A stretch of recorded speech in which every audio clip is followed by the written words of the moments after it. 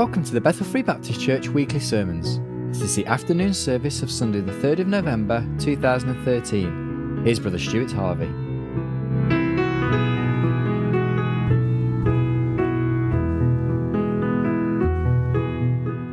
Well, I just want to say before the girls do come up, I really appreciate the way you've made us feel so welcome, the work that you've all put into the food, the fellowship, and just really treating us in a very special way. And it's your great day, it's your anniversary, and we're just very pleased and very honoured, really, to have been just a little part of that. And we appreciate the way that you have really just welcomed us, and it's just been special to be a part of this today. I love that hymn, It Is Well With My Soul. Of course, Spafford wrote that, didn't he, after his daughters and his wife had drowned and died, and he could say, "It is well with my soul." It's just incredible as we sing and read those words to see the testimony. I couldn't stand here and honestly say I'd have the same grace. I hope I would. I hope God would give it to me, but I'd be a liar if I said I could do that. Said the Lord. It's Him, isn't it? It's Him. He can do it. He can do it. Amen. So thank you all so much. I appreciate those of you that stayed here this afternoon, and we'll spend a little bit of time together. Of course, I know it's after lunch, and the battle will not be against principalities and powers. The battle will be against snoring this afternoon. If you sleep quietly. Amen. Don't snore. I have a cure before the girls come and sing. I have a little sanctification test. I don't know if you've ever carried it out in your church, Brother Lade. Probably never need. I have a little sanctification test that we do. Could I ask you all to just stand up where you are a minute, please? Yeah, it's good to stretch, isn't it? Okay, now remember, this is a sanctification test, and the Lord knows how sanctified we are. Could I ask everybody on my right-hand side to shuffle across to the middle and pick a chair, pick any chair you like in the middle. Shuffle over. I know some of these chairs have probably got your names carved and engraved on them, but just shuffle. Remember, this is a sanctification test now. The Lord's looking at your heart. Lord's looking at your spirit. Lord can hear what you're saying, even though I can't. Amen. Shuffle. I can't believe he's made. I've sat in this chair for 45 years. Amen. Now, those of you on the left aren't immune from the sanctification test as well. Those of you on my left, could you pick a chair, pick any chair, it's like a game. Shuffle into the middle, sanctification test. Remember, Lord's looking at your heart right now. So your lips moving like this. Looking good. Any chair, pick any chair. And you see what the Lord does? Fills the church. Amen? We got a full church. Now, this is because I like to keep something under the pulpit, so if anybody's snoring, I can just throw it at you. And I can't throw that far. My aim's not so good. Amen. Sit down, please, if you would. Hope you don't mind me moving you, but I do suffer from a bit of a stiff neck. And it just, because we can all get in the middle, it makes it a little bit easier for me, I hope. And I hope you're appreciating the view from where you are. It's like being in a new church when you move seats, isn't it? I always find that. Amen. We always used to make a point of moving chairs, and then, we're no different. We got a couple of old ladies who always sit in the same chair, no matter what. So I used to run around and move their handbags when I was first in the ministry. They used to get so mad at me. Oh man, I learned, don't mess with the old people. Just leave them. Let them sit there. Let them sit there till they go to glory. Amen. All right. Well, let's have Carissa and Ellen, if you come and sing for us, girls, with whatever the Lord's. I thought you weren't going to sing Here Is Love Vast as the Ocean as you... Oh, wonderful. His heart was broken, mine was mended. He became sin, now I am clean. The cross he carried bore my burdens. The nails that held him set me free. His life for mine, his life for mine. How could it ever be that he would die, God's Son would die, to save a wretch like me? What love divine, he gave his life for mine. His scars of suffering brought me healing. He spilled his blood to fill my soul.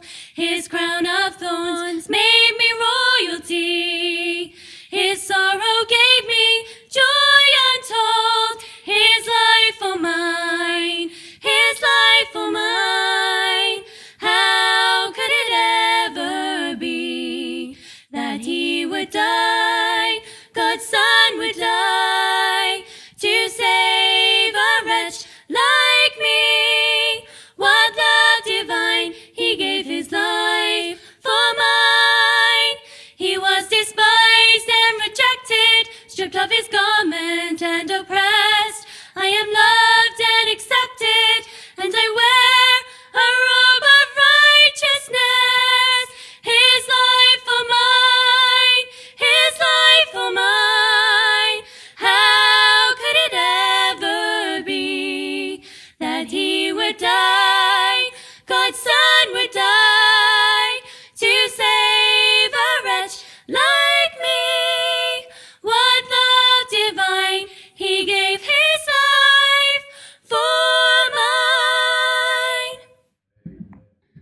girls. That's beautiful. And, true sentiment, he gave his life for ours, didn't he? And sometimes I think we take that for granted a little bit. I don't think we do it intentionally. I think it's just the way we are, isn't it? It's the human nature. Well, I am definitely going to take my watch off this afternoon. I felt like Hezekiah this morning. We gained about 15 years, didn't we? I didn't realise that clock had stopped working. I was preaching on one point and I noticed about 20 minutes in, it had moved by about a minute. So I definitely will take that off this afternoon. I think you've gone through the endurance this morning and I'll try not to repeat that this afternoon. And somebody's moved my Bible marker because it should have been in Daniel and isn't. So that's always the way, isn't it? When somebody messes with your Bible, I don't know what. People read these things on occasion as well. It really disrupts you. I'm going to take to that. If you would this afternoon, turn to the book of Daniel. And chapter 8 will be a start place. Chapter 8. I normally do preach expositorily, to be honest, but God gave me 2 messages this week that weren't. So there you go. Make of that what you can. A great church we looked at this morning. A great church. And I think, sometimes probably you the same as me this morning, probably going, yeah, I believe in all that, I want all that, I see all that, but what can we do? What can we do? We're doing all that and nothing's happened. I think sometimes we need the touch of God. And that's almost a phrase that we as Baptists won't really use very often because it is so misused among contemporary Christianity. It's like deliverance ministries and all the rest of it, touch of God and anointing and all the rest of it. And but I want to say to you today from the Scriptures and show to you from the Scriptures, sometimes we do need the touch of God on our lives. Every one of us, every single one of us, as individuals and as a church. And when God does touch individuals, when God does touch a church, He never does it for man's glory. He does it for His glory, for His goodness, and usually because there's something He wants to do with us and through us. And I want to look at a few verses from Daniel today, and the reason is this. Daniel stood in a foreign nation. Daniel stood in a foreign culture. Daniel stood in a foreign religion. And by foreign, I mean everything that was alien to him and everything that was alien to his knowledge of God. And he managed, even amongst a world that was alien to him, godless, pagan, he managed to separate himself from its influences, yet rise to a position of prominence, power, influence, and prestige amongst the culture and amongst the society where he lived his life from a young man until he was an old man. Because I think the danger is we can make much of our need to separate. We can make much of our standards. We can make much of the Word of God. But sometimes the danger is we can isolate ourselves to the point of view, as I said this morning, where we're not actually impacting the community around us. Impact your world. That was the theme, wasn't it, of the young people's ministry earlier this year. And that doesn't change for us as older people. We do need to impact our world. And I think Daniel stands as a great picture to how believers in the New Testament church should be. Among our nature, among our culture, among all the varying influences that are out there, and even to influence our government as much as we can. And Daniel, in that sense, stands as one who had the touch of God upon him to enable him to achieve something incredible and something faithful out there. And I think in our hearts, that's what we all want, but sometimes we don't know how to do it, or sometimes we don't just feel we've got the energy or the power to do it.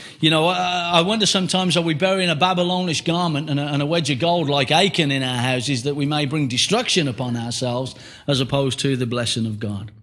How did Daniel manage to stay strong? How did he manage to stay separated? How did he manage to stay stirred for the things of God? How did he manage that, yet have a completely unpolluted testimony? Daniel's testimony was unpolluted. There's not one, as far as I'm aware, unless you can tell me different, Brother Larry, in my reading of the book of Daniel, I can't find a single condemnation of Daniel's behavior, conduct, or faith. It didn't matter what they said to him. It didn't matter even if they changed the law of the land to go against God's word. Through it all, Daniel stood faithful. And God deeply loved Daniel, and he tells him so. But how did Daniel achieve greatness in God's eyes? Well, in the heart of Babylon, because he had the touch of God. And I want to say to us all this afternoon, I hope every one of us here want to achieve greatness in God's eyes for God's purposes. And we need the touch of God in our life. And the answer is found in the scriptures. If you would, Daniel chapter 8. I'm going to read from a few verses in different chapters of Daniel. But Daniel chapter 8 this afternoon, let's just read verses 15 and 19. Please follow along with me as I read. Daniel chapter 8, verse 15, the word of God says, "And it came to pass when even I, Daniel, had seen the vision and sought for the meaning, then behold, there stood before me as the appearance of a man. And I heard a man's voice between the banks of Ulai, which called and said, Gabriel, make this man to understand the vision. So he came near where I stood, and when he came, I was afraid and fell upon my face. But he said unto me, Understand, O son of man, for at the time of the end shall be the vision. Now as he was speaking with me, I was in a deep sleep on my face toward the ground. But he touched me and set me upright." And we'll end our reading there. May God be pleased to bless the reading of his word. Let's just bow our heads in prayer a moment. Our Heavenly Father, we do thank you for your word to us. Heavenly Father, we thank you, Lord, that we can read. Heavenly Father, we do thank you that you've given us the written scriptures for our instruction, our edification, for reproof. And Lord, just for all good things. And Heavenly Father, for all the things that we need. And Lord God, we thank you as we look upon Daniel as a great example as he went into a difficult land, a land that was alien to him. Heavenly Father, I believe many of us probably find that the land in which we live in today as Christians, Lord, as Christians who desire to live righteously and rightly, Lord, we perhaps feel alien in our land and culture. Heavenly Father, we feel some things are completely foreign to us. And Lord God, we ask that you'd help us to maintain a strong testimony and maintain the fact that we'd be stirred and zealous for the things of thee. And Heavenly Father, that we could have an unpolluted life amongst a life of truly wickedness and sin that surrounds us. Father, help us to impact our world. Help us to have a testimony in this world that stands apart, that, Father, we may be a light. Heavenly Father, we should shine as lights in this world, and a city set on a hill cannot be hid. Father, Daniel truly was a light in his culture, starting right from the time that he was taken away. Heavenly Father, he made some determinations at the beginning. He remained polite, and Lord God, he remained open not to cause offense, but God, he took a stand. And Lord, I think we can learn much from Daniel, but Father, just like Daniel, Lord, as you revealed to him some things difficult for him to see, Father, your word before us reveals things difficult for us to see. Father, we need your touch upon us to set us straight and help us stand. We pray in Jesus' name. Amen. Book of Daniel, of course. Daniel was given prophecy, given revelation right to the end. The book of Daniel forms the foundation for which the book of Revelation is the consummation of all things. The New Testament, God gave the revelation to John. And the thing was for John, as it was for Daniel, as God unveiled the visions to them, the things he could see of the times of the end, they were things difficult for him to receive, the same as the revelation was when it was given to John, things difficult to receive. And we were talking a little bit just after lunch this afternoon. You know, it is difficult for us to have the knowledge of God's word, knowing all God has opened the revelation to us through the printed page. You know, we know what happened at the beginning, we know what's going to happen at the end, and we know what happens in between, and we know what's going to happen to all our loved ones and dear ones and our friends and families if they remain unsaved. That's a hard vision for us to have, isn't it? You know, I was saying to Brother Lake, you know, if we were writing it, we wouldn't send lost people to an eternal hell. We wouldn't do it. And but unfortunately, God is God. And I say unfortunately, I mean in a human sense. God can do what he wills. So when the visions were unveiled to Daniel, it floored him. It put him on his face. He had to function with everything that God gave him. And he needed God's touch in many areas of his life to do certain things of his life. And firstly, we find here in the verses we've read before us today, is God's touch, first of all, set him straight. In verse 18, we find at the end, but he touched me and set me upright. He set Daniel straight. He set him upright. And we need God's touch, don't we? Daniel had fallen into a deep sleep because of the revelations that were being unveiled to him. And it says that Daniel heard a man's voice between the banks of the Ulai, the river, the canal that was there in Babylon, which called and said, Gabriel, make this man to understand the vision. Daniel had gone into a deep sleep. Daniel hears a voice, probably God's voice, we don't know for sure, instruct the angel Gabriel to make him understand the revelation. And Daniel had fallen into a deep sleep, flat on his face. You know, there's a danger, isn't there, because of the revelation that we've received from God's word, even as a great church, that we could want to retreat and we could want to be flat on our face before God, but it's almost sometimes as if we've gone into a deep sleep because of the difficulties that face us, the difficulties that beset us, and the difficulties we have, the struggles we have within ourselves because of the knowledge of the revelation of God's special word. And that's very difficult. And we can find ourselves like Daniel, where we can be afraid. Many find themselves like Daniel today, and, you know, they're seeing angels, but their focus is on the angels and the visions. You know, if Daniel would have gone, oh, look at the angel Gabriel flying around the room. Wow, an angel. I've seen an angel. And listen, I believe in the ministry of angels because Hebrews talks about it. I believe in ministering spirits, and we can entertain angels unaware as strangers. I believe in all that. But angels appear to man with a message for man. And there's a danger today that many of us can get sidetracked between looking for the angels and the visions of angels and missing the message that God is trying to give to us. And we fall into a sleep, into a trance-like state. In fact, many would speak of that. You know, we gather, we go into a trance, we see angels flying around the room and we worship God. Listen, if we're in a trance, flat on our face, seeing the angels flying around the room, we're missing the message that God wants to give to us. So Daniel needed God's touch to set him upright. Daniel was flat on his face. Daniel couldn't cope with what he saw before him. May I say to you, if you're flat on your face and you don't think you can even take anymore, if you're flat on your face, maybe you're long in your Christian service, maybe you're long in your walk with the Lord. You've been out there, you've done the streets, you've knocked the doors, you've shared the gospel with everyone you know. You've prayed and you've prayed and you've prayed, and God hasn't answered your prayer in a specific way, or so it seems. And maybe you're at the point where, like Daniel, the vision of God's revelation opened up to you has put you flat on your face. Then maybe you need the touch of God on your life this afternoon, to set you up straight, to set you up right. Daniel really needed that understanding. And to get the understanding of the revelation that God wanted to give him, it's more difficult to tread the right path, isn't it? It's more difficult to tread the straight path. For Daniel, it was far more difficult for him to stand upright and receive the truth of God's word than it was for him to fall flat on his face in a deep sleep. You see, a river runs crooked because it follows the path of least resistance.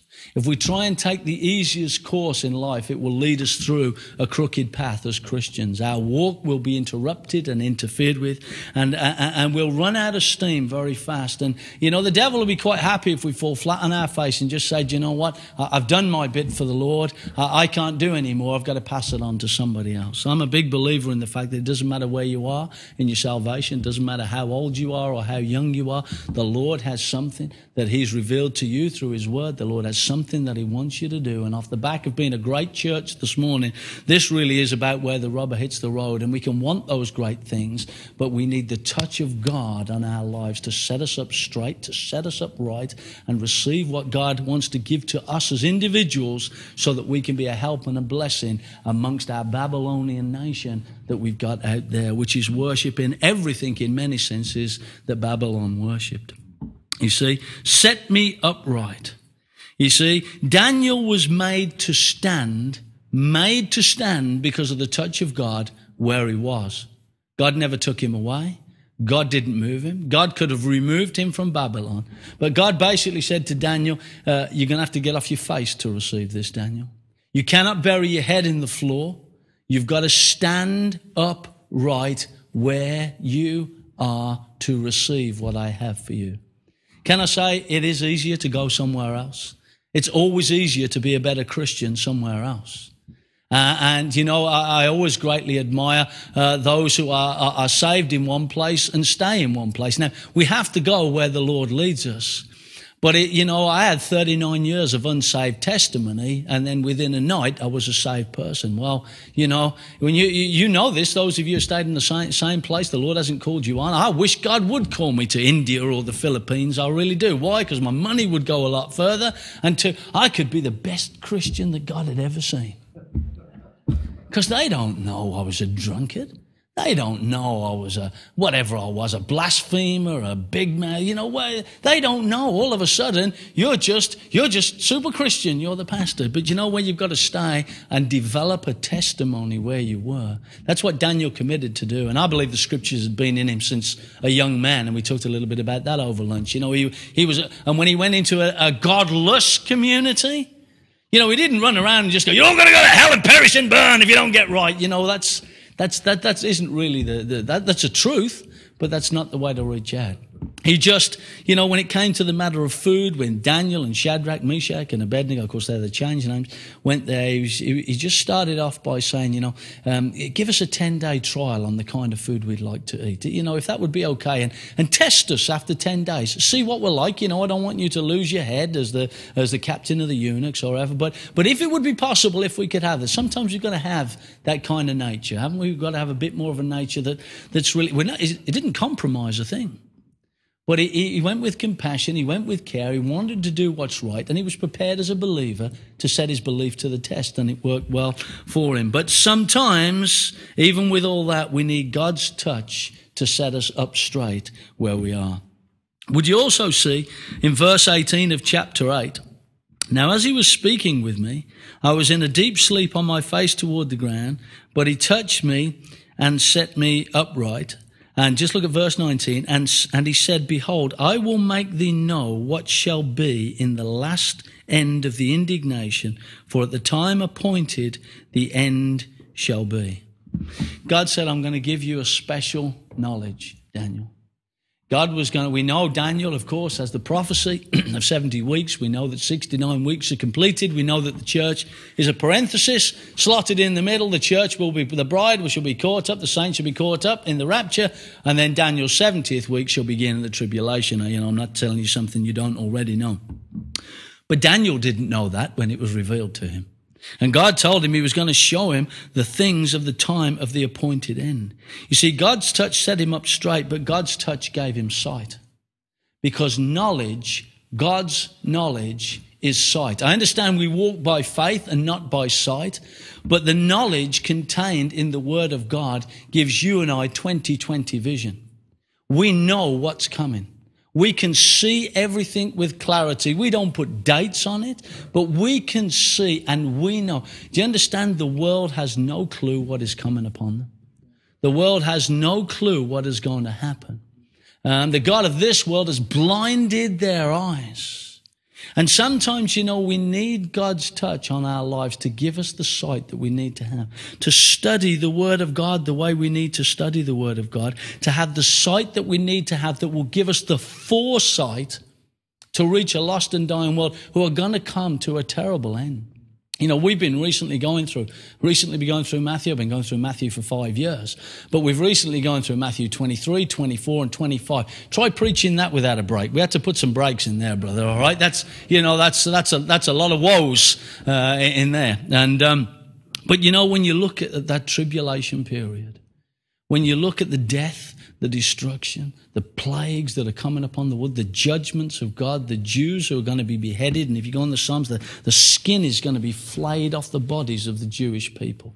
This is uplifting stuff, isn't it? It is a terrible, terrible time. You say, what are you saying? I'm saying God's given us the foresight of that. God's given us the knowledge of that. And that is a heavy burden for us to bear. And we need God's touch to set us straight, to stand where we are. And we need God's touch to give us the sight through everything that the world is throwing at us, to still see clearly, to give us the compassion and care for a people who are going to go through such pain and punishment on this world, never mind their eternal separation from God, to give us the compassion that we need, the sight that we need to see beyond the sinner, to see beyond the sin, to see beyond the scoffing. We've got to see beyond that, and we need God's touch for that. I don't know about you, but we're out in the streets and somebody comes up, howling, spitting, and hollering in your face. I want to turn around and say, I'm glad you're going to hell. In the flesh, when they're spitting at you and going to punch you, maybe that doesn't happen to you, but it happens to me sometimes when I'm preaching on the street. And they almost want, are you saved? No, good. I'm glad you're going to hell. You're a horrible person. No, I'd never say that, but the flesh rises up sometimes. What are you saying? I'm saying I need God's touch to give me the sight to see this man or woman's end and to see beyond it. Daniel needed that touch. He could have stood in Babylon. I mean, he was going praying 3 times a day, throwing open his window, wouldn't bow down, and all the rest of it, just like the rest of them. But, he could have looked around all of Babylon and gone, well, I've managed to get myself a good position.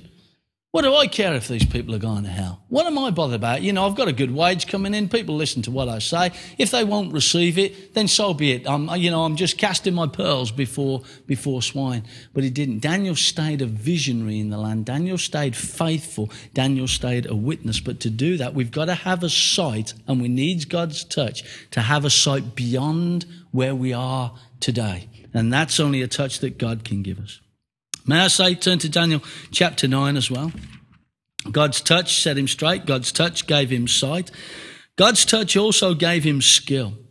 In Daniel chapter 9, let's just read verses 20 to 23. Excuse me. Daniel chapter 9, verses 20 to 23. And whilst I was speaking and praying and confessing my sin and the sin of my people Israel. That's a prayer, isn't it? Sorry to stop in the middle of a verse, but isn't that amazing? Isn't that a great model for prayer? Start confessing. I mean, I know I was supposed to do glory to God and all that. I know I was supposed to pray. We've all read the models. But confessing his own sin and the sin of his people. How often do we pray to God for personal confession and personal desires? How often do we get on our face for our nation? Do we pray for our nation? I mean, we're called to pray for government and monarchy and all the rest of it. But do we pray for our nation as a nation? We've lost sight of our nation a little bit, haven't we? We hate the patriotism of Americans. I'm not really sure why, because I actually quite like patriotism. But we've taken it to the opposite extreme and gone, oh, we're not British. We're not even English. We're not Welsh. We're not Scottish. Well, Scottish are Scottish. I mean, they've got patriotism. I love that. I like the fight in the Scots. No, I like that. But how often do you pray for your nation, for the sins, and ask God's forgiveness for the nation, God's forbearance upon our nation? We are rolling towards we're making laws that are wicked and abominable. Do we get on our face and ask God's forgiveness for our nation? I think it's important that we do. It's important that we do. But God's touch gave him skill. While he was confessing and praying for himself and the people of Israel, and presenting my supplication before the Lord my God for the holy mountain of my God, which of course had been ransacked, destroyed. Verse 21, yea, whilst I was speaking in prayer, even the man Gabriel, whom I had seen in the vision at the beginning, being caused to fly swiftly, touched me about the time of the evening oblation. That's about 3 o'clock in the afternoon. And he informed me and talked with me and said, O Daniel, I am now come forth to give thee skill and understanding. At the beginning of thy supplications the commandment came forth, and I am come to show thee, for thou art greatly beloved. Therefore understand the matter and consider the vision. Aren't those amazing verses? I mean, it's amazing that God sent the angel Gabriel, and I'm not going to get all lost into Gabriel and Michael and angels being men and all that kind of stuff. But here's Daniel, gets on his face in prayer, confesses his sins, the sins of his nation, hasn't got to his long shopping list of things that he wants. God hears his prayer from his throne of grace, dispatches Gabriel, get to Daniel, whoomph. Gabriel's flying through the air at the time of the evening oblation, 3 o'clock in the afternoon. Before Daniel has said his final amen, there's Gabriel, wallop. God heard your prayer, Daniel, and now I've come to show you something. I mean, can you imagine that? He hadn't finished praying. God's heard the first sentence, gone, it's Daniel again. Gabriel, get down to Daniel. We've got something else we've got to show him. Isn't that incredible? Because if I'm honest, sometimes don't we think we're praying to thin air? We know we're not. Don't misunderstand me. I know we're not, but sometimes we think we are. Can you imagine getting on your face, getting on your knees, praying? You've not finished the first line of your prayer, and you look up, and there's the angel Gabriel standing before you. Now, that's not going to happen in this dispensation because we walk by faith, not by sight. We're not going to see him as an angel. We might entertain them unawares. But I am so amazed with the way God dealt with Daniel, because he said, thou art beloved of God. God loved Daniel. No, God loved Daniel. For God so loved the world that he gave his only begotten Son, that whosoever believeth in him should not perish but have everlasting life. God loves you and I if you're saved today. See, God loved Daniel. Jesus Christ loved the Apostle John. Wasn't he the one whom the Lord loved?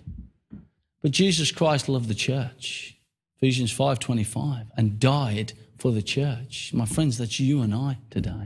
Don't for a minute think that God doesn't love you and care for you. Don't for a minute think that Jesus Christ, seated at the right hand of the Majesty, as he intercedes on your behalf, doesn't hear any more than he needs to. He hears the first line of your prayer, and straight away the Son is interceding for the Father on your behalf. You won't find an angel in your bedroom, but you'll find something better than that. The risen, ascended Saviour hears your prayer and intercedes for the Father on yours and my behalf, before we've even finished the prayer. Isn't that incredible? Daniel was greatly beloved, but we need skill in understanding God's word. And God's touch gave him skill. You see? Because in verse 22, and he informed me and talked with me and said, "O Daniel, I am now come forth to give thee skill and understanding." In the New Testament, 2 Timothy chapter 2 and verse 15, God's word says, "Study to show thyself approved unto God, a workman that needeth not to be ashamed, rightly dividing the word of truth." Now, I'll get my little bit in about the King James Bible again. If you don't have one, you won't find both of those commands to study and divide in the Scripture. It's been removed. But it has that twofold imperative upon us, the Word of God. God says, study my Word, so that we can rightly divide it. Now, I'm not going to get into the divisions or the handlings or whatever you want to say about it, but I'm going to say this. God's absolutely clear.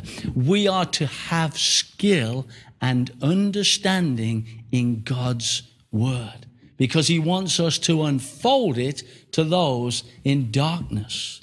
You say, how can I do that? I left school, I could hardly read. I don't understand the difference. Like Dr. Boanerges, the Right Reverend, everybody's on about predicate nominatives and aorist imperatives, and I don't understand that. So I'll never have any skill in understanding God's word. When I first got saved, now I got saved.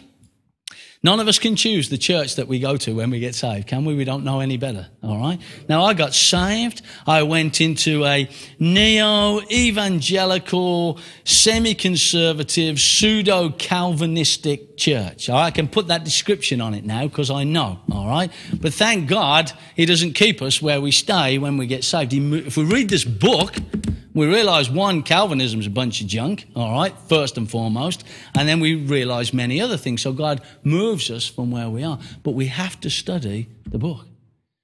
You see, but when I first got saved, because it was this pseudo-conservative, Calvinistic, blah, blah, blah, blah, blah, blah, blah, every bit of preaching you hear is telling you, well, you must know the Greek. Nothing wrong with understanding it. Please don't misunderstand what I'm saying here. You must know the Greek, you must know the Hebrew, you must have your English grammar. Well, I scraped through an O-level in English. There were O-levels when I was at school. Scraped through English grammar and English literature. C's across the board. Don't excel. So I got saved, but then I realized, you've got to be smart as well, you see. And I thought, well, that's a problem because I'm not a smart guy.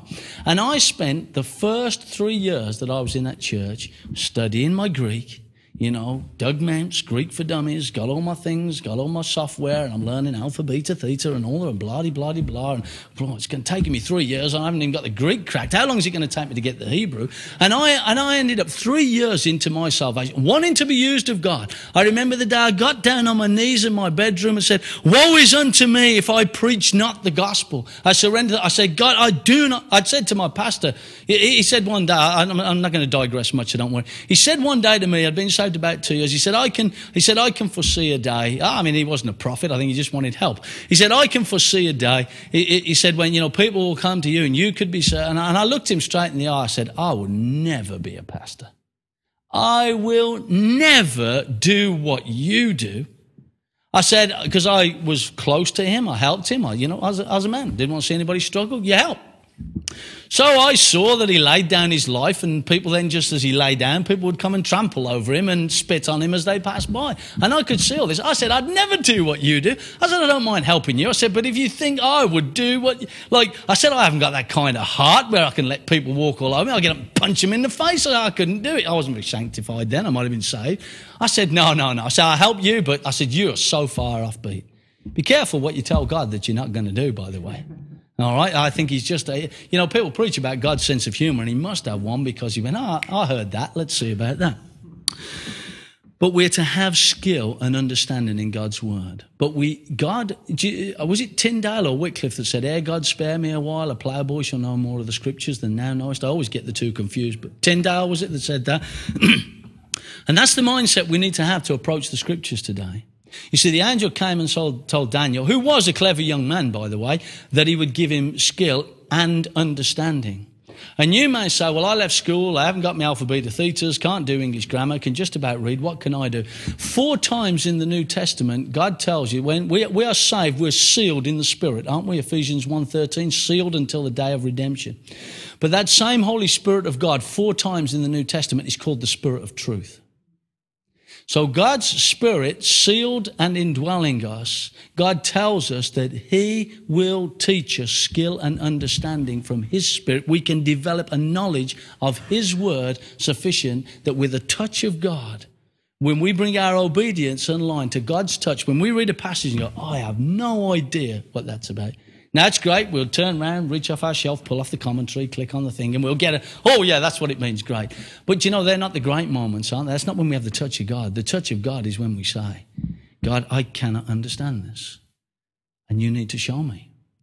And we read it, we chew over it, and we pray about it, and then God gives you, here's another scripture back in the Old Testament. Here's this. And it brings light. And it was God that gave you that touch of truth. And it gives us skill and understanding. Why? Because we can touch our God. Now, we can be a student and read the commentaries. Nothing wrong with that. But that's not the touch of God. That's just studiousness. But when we meditate over a text and you driving down the car one day and you have a eureka moment. Oh, I've got it. That links with that. Oh, got it. And we think we're so brilliant, but God's gone, I've just given you a touch. That's what he was doing to Daniel. And we need God's touch to give us skill and understanding. Why? Because we need skill and understanding in how God is dealing with people at this time. And without that skill and understanding, we'll be teaching them to slaughter turtle doves in the back garden, or kill an oxen, or, whatever else, or we'll tell them all about the tribulation. We need that skill and understanding to study and rightly divide God's word. And we need a touch of God to do that today, so that we're absolutely certain that God is looking after his New Testament church and the people within it. But not only that, we also see in Daniel chapter 10, where God touched him again. Verses 7 to 11. Daniel chapter 10, verse 7. And I, Daniel, alone saw the vision. That was a burden for him to bear, wasn't it? We are burdened when we read God's word. We really are burdened for mankind. And sometimes we feel like we're the only ones. And I, Daniel, alone saw the vision, for the men that were with me saw not the vision. You ever had anybody around you think, am I speaking another language? Where you just sharing something out of the scriptures with another Christian, or they're sharing something with you and you've no idea what they're talking about because it's a fresh word from God or something, and then you're trying to expand. No, look, this is what the scripture says, but they can't see the vision of the scriptures. I think that's how Daniel felt. But a great quaking fell upon them, so that they fled to hide themselves. Therefore I was left alone and saw this great vision, and there remained no strength in me, for my comeliness was turned in me into corruption, and I retained no strength. Yet heard I the voice of his words, and when I heard the voice of his words, then I was in a deep sleep on my face, and my face toward the ground. And behold, an hand touched me, which set me upon my knees and upon the palms of my hand. And he said unto me, O Daniel, a man greatly beloved, understand the words that I speak unto thee, and stand upright, for unto thee am I now sent. And when he had spoken this word unto me, I stood trembling. Daniel again received a vision And of course, we come into the unveiling of the great vision of the tribulation and everything. But Daniel alone saw the vision, and he was the only one who could see it. And the power of that vision took all his strength from him. Is that a sense that we get when we're burdened for the lost because we know their end? Has God ever dealt with you to the point of having absolute compassion upon the lost, that you feel all your strength has gone from you? Where you feel you've done everything that you can do, and you realize God's got to intercede. God's got to reach. God's got to draw. God's got to do something. Have you felt your own weakness before the truth of God's revelation? Those are sweet times, but you feel there's no strength in you. You can't do anymore. And Daniel was in a deep sleep on his face. The shock on Daniel's body was such that he was almost comatose, flat upon his face. And verse 10, behold, an hand touched me, which set me upon my knees and upon the palms of my hands. Isn't it interesting that God didn't set him straight upon his feet? God set him upon his knees. It says that God made him to stand, but you know what I believe, church? We stand best on our knees. That's where a Christian ought to stand, on our knees. We fight on our knees. We reach out on our knees. We worship God on our knees. The best place for a Christian to be, to stand before God, is on our knees. And we need the touch of God sometimes to put us on our knees today. You know, I mean, the Bible says pray without ceasing. We can pray in any position. I understand that. Doesn't matter if we're standing up, washing up, walking down, driving the car. But sometimes, you know, we need the touch of the Lord to get so broken about the lost when we see the truth of what's unveiled in the Scripture, to put us upon our knees to intercede for others. You see, on the knees was where the touch of God put Daniel. And he says, "Oh, Daniel, a man greatly beloved." How many times does God say that about Daniel? How many times does God let us know that? How many times does God show us in the Scriptures how much he loves us? We truly need to be a people of the Scriptures. We need to be in God's Word. You see, if we want to find the touch of God, we need to be in God's Word. We're looking in the wrong places for the touch of God. God will touch us through his written Word, because the food of his Word will impact with his Spirit, and God will touch us that way. We're looking in the wrong places sometimes. You know, when we have a true understanding of the tribulation and what will happen, when we have a true understanding of the eternal separation of man, unsaved man, from God in eternal hell, that ought to set us trembling. That ought to break us completely. May God help us to never become so hardened to our safe position, to never become so hardened to the gospel message that we have forgotten what it is like to be without strength and broken. You know, it's so easy to go, "Oh, I can stand, I can..." You know, any one of us can go out and knock on the door, give out a tract. We can stand and we can give the gospel, and nobody's going to mess with me. Nobody's going to knock me off my course. Wherefore let him that thinketh he standeth take heed lest he fall. Every one of us, folks, can fall when we're standing in our own strength. 1 Corinthians 10 tells us. When was the last time that God's Word touched you and made you tremble? When it made you physically weak, unable to stand. It does happen sometimes. Well, I pray it would happen to us more often. And that's what God's touch did to Daniel. It really made him stand, because God had to set him upon his feet, because it says, "And when he had spoken this word unto me, I stood trembling." On our knees is where God puts us when he gives us the touch. But when we've had the touch and we've trembled for the lost, God will set us on our feet, standing yet trembling. We ought to go out in trepidation. We ought to go out in expectation that God is going to do something amazing. We've stopped expecting God to do something amazing, haven't we? Because we've become creatures of habit. You know, we went out Saturday after Saturday after Saturday, never had a single visitor at the church. We went out and we preached and we preached and we preached, and nobody came and talked to us. And we've got to the point where our expectation has been set. We need a touch of God to set us trembling, in fear and trembling before Almighty God, that we can go out and reach some people. You see? And just look down at verse 16 of chapter 10 as well. God's touch didn't only make him stand. God's touch didn't only make him speak. God's touch made him strong. Verse 18. We see in verse 18, it says, "Then there came again and touched me one like the appearance of a man, and he strengthened me." God's touch put him on his knees. God's touch stood him up, trembling, and then God's touch strengthened him. God's touch made him strong. You see, he needed God to enable him to speak. You see, in verse 16 it says, "And behold, one like the similitude of men touched my lips, and then I opened my mouth and spake." He spoke and stood in the strength of God's touch. Have you ever become so weakened in yourself that you've lost your desire to speak for the Lord?